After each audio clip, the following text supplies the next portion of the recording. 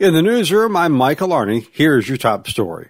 Leaders in Lansing have not yet determined if they'll work to avoid an automatic reduction in the income tax rate in Michigan. The 2015 law signed by former Governor Rick Snyder would see the tax rate drop from 4.25% to 4.05% if the state has a big enough surplus. However, Governor Whitmer and top Democrats may shift some of the surplus from the general fund to a different account to avoid the automatic trigger. We are now able to start closing the books. We'll have a better idea of some of the implications of the revenues that we've had come into the state. I will remain focused on trying to ensure that Michigan competes and wins for every opportunity. Whitmer has been pushing for more targeted tax relief for retirees and lower wage workers, but Republicans say everybody needs to benefit. Police have provided an update in last week's murder-suicide in Van Buren County. They received two separate 911 calls informing them that a murder-suicide was going to take place at an address in Decatur Township. They arrived to find 49-year-old Wade Westfall and 34-year-old Tara Phillips dead of apparent gunshot wounds on the kitchen floor. Investigators showed that Westfall and Phillips previously were in a relationship. They may still have lived together. Court records revealed a valid no-contact order, though, on file between them. Phillips was the protected party. A gun was found underneath Westfall.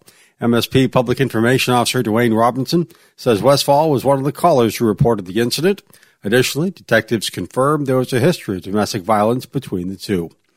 President Biden and House Speaker Kevin McCarthy have met to discuss the impasse over raising the nation's debt ceiling.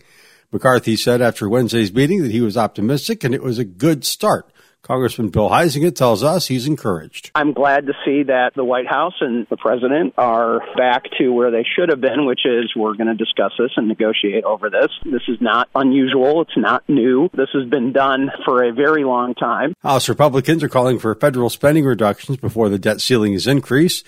Huizenga says leaders in Washington need to have the courage to talk about how to address spending. 70% of the federal government spending is on autopilot. It has nothing to do with any appropriations bills that the House or the Senate or the president signs into law. None of that process. He says he does not believe the nation will default on its debts, telling us all agree that the U.S. needs to pay its bills.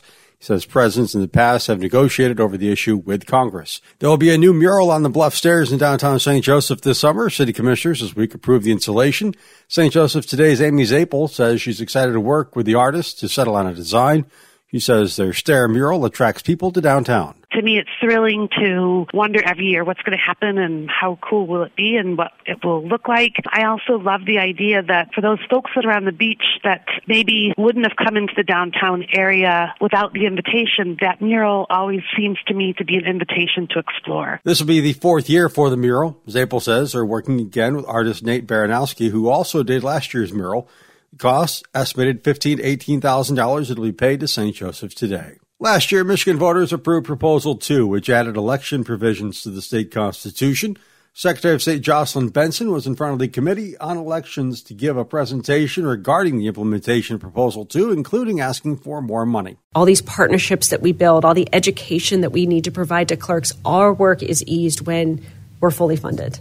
And right now, we have staff at our Bureau of Elections who are working 3, 4, 5 jobs at once because they are charged with both evaluating signature petitions and educating clerks and ensuring our campaign finance system works. State Representative Ann Boland says election funding has been a priority for House Republicans for years, added that the Secretary of State has $17 million in special funding to help implement some of the security measures. In the newsroom, I'm Michael Arney.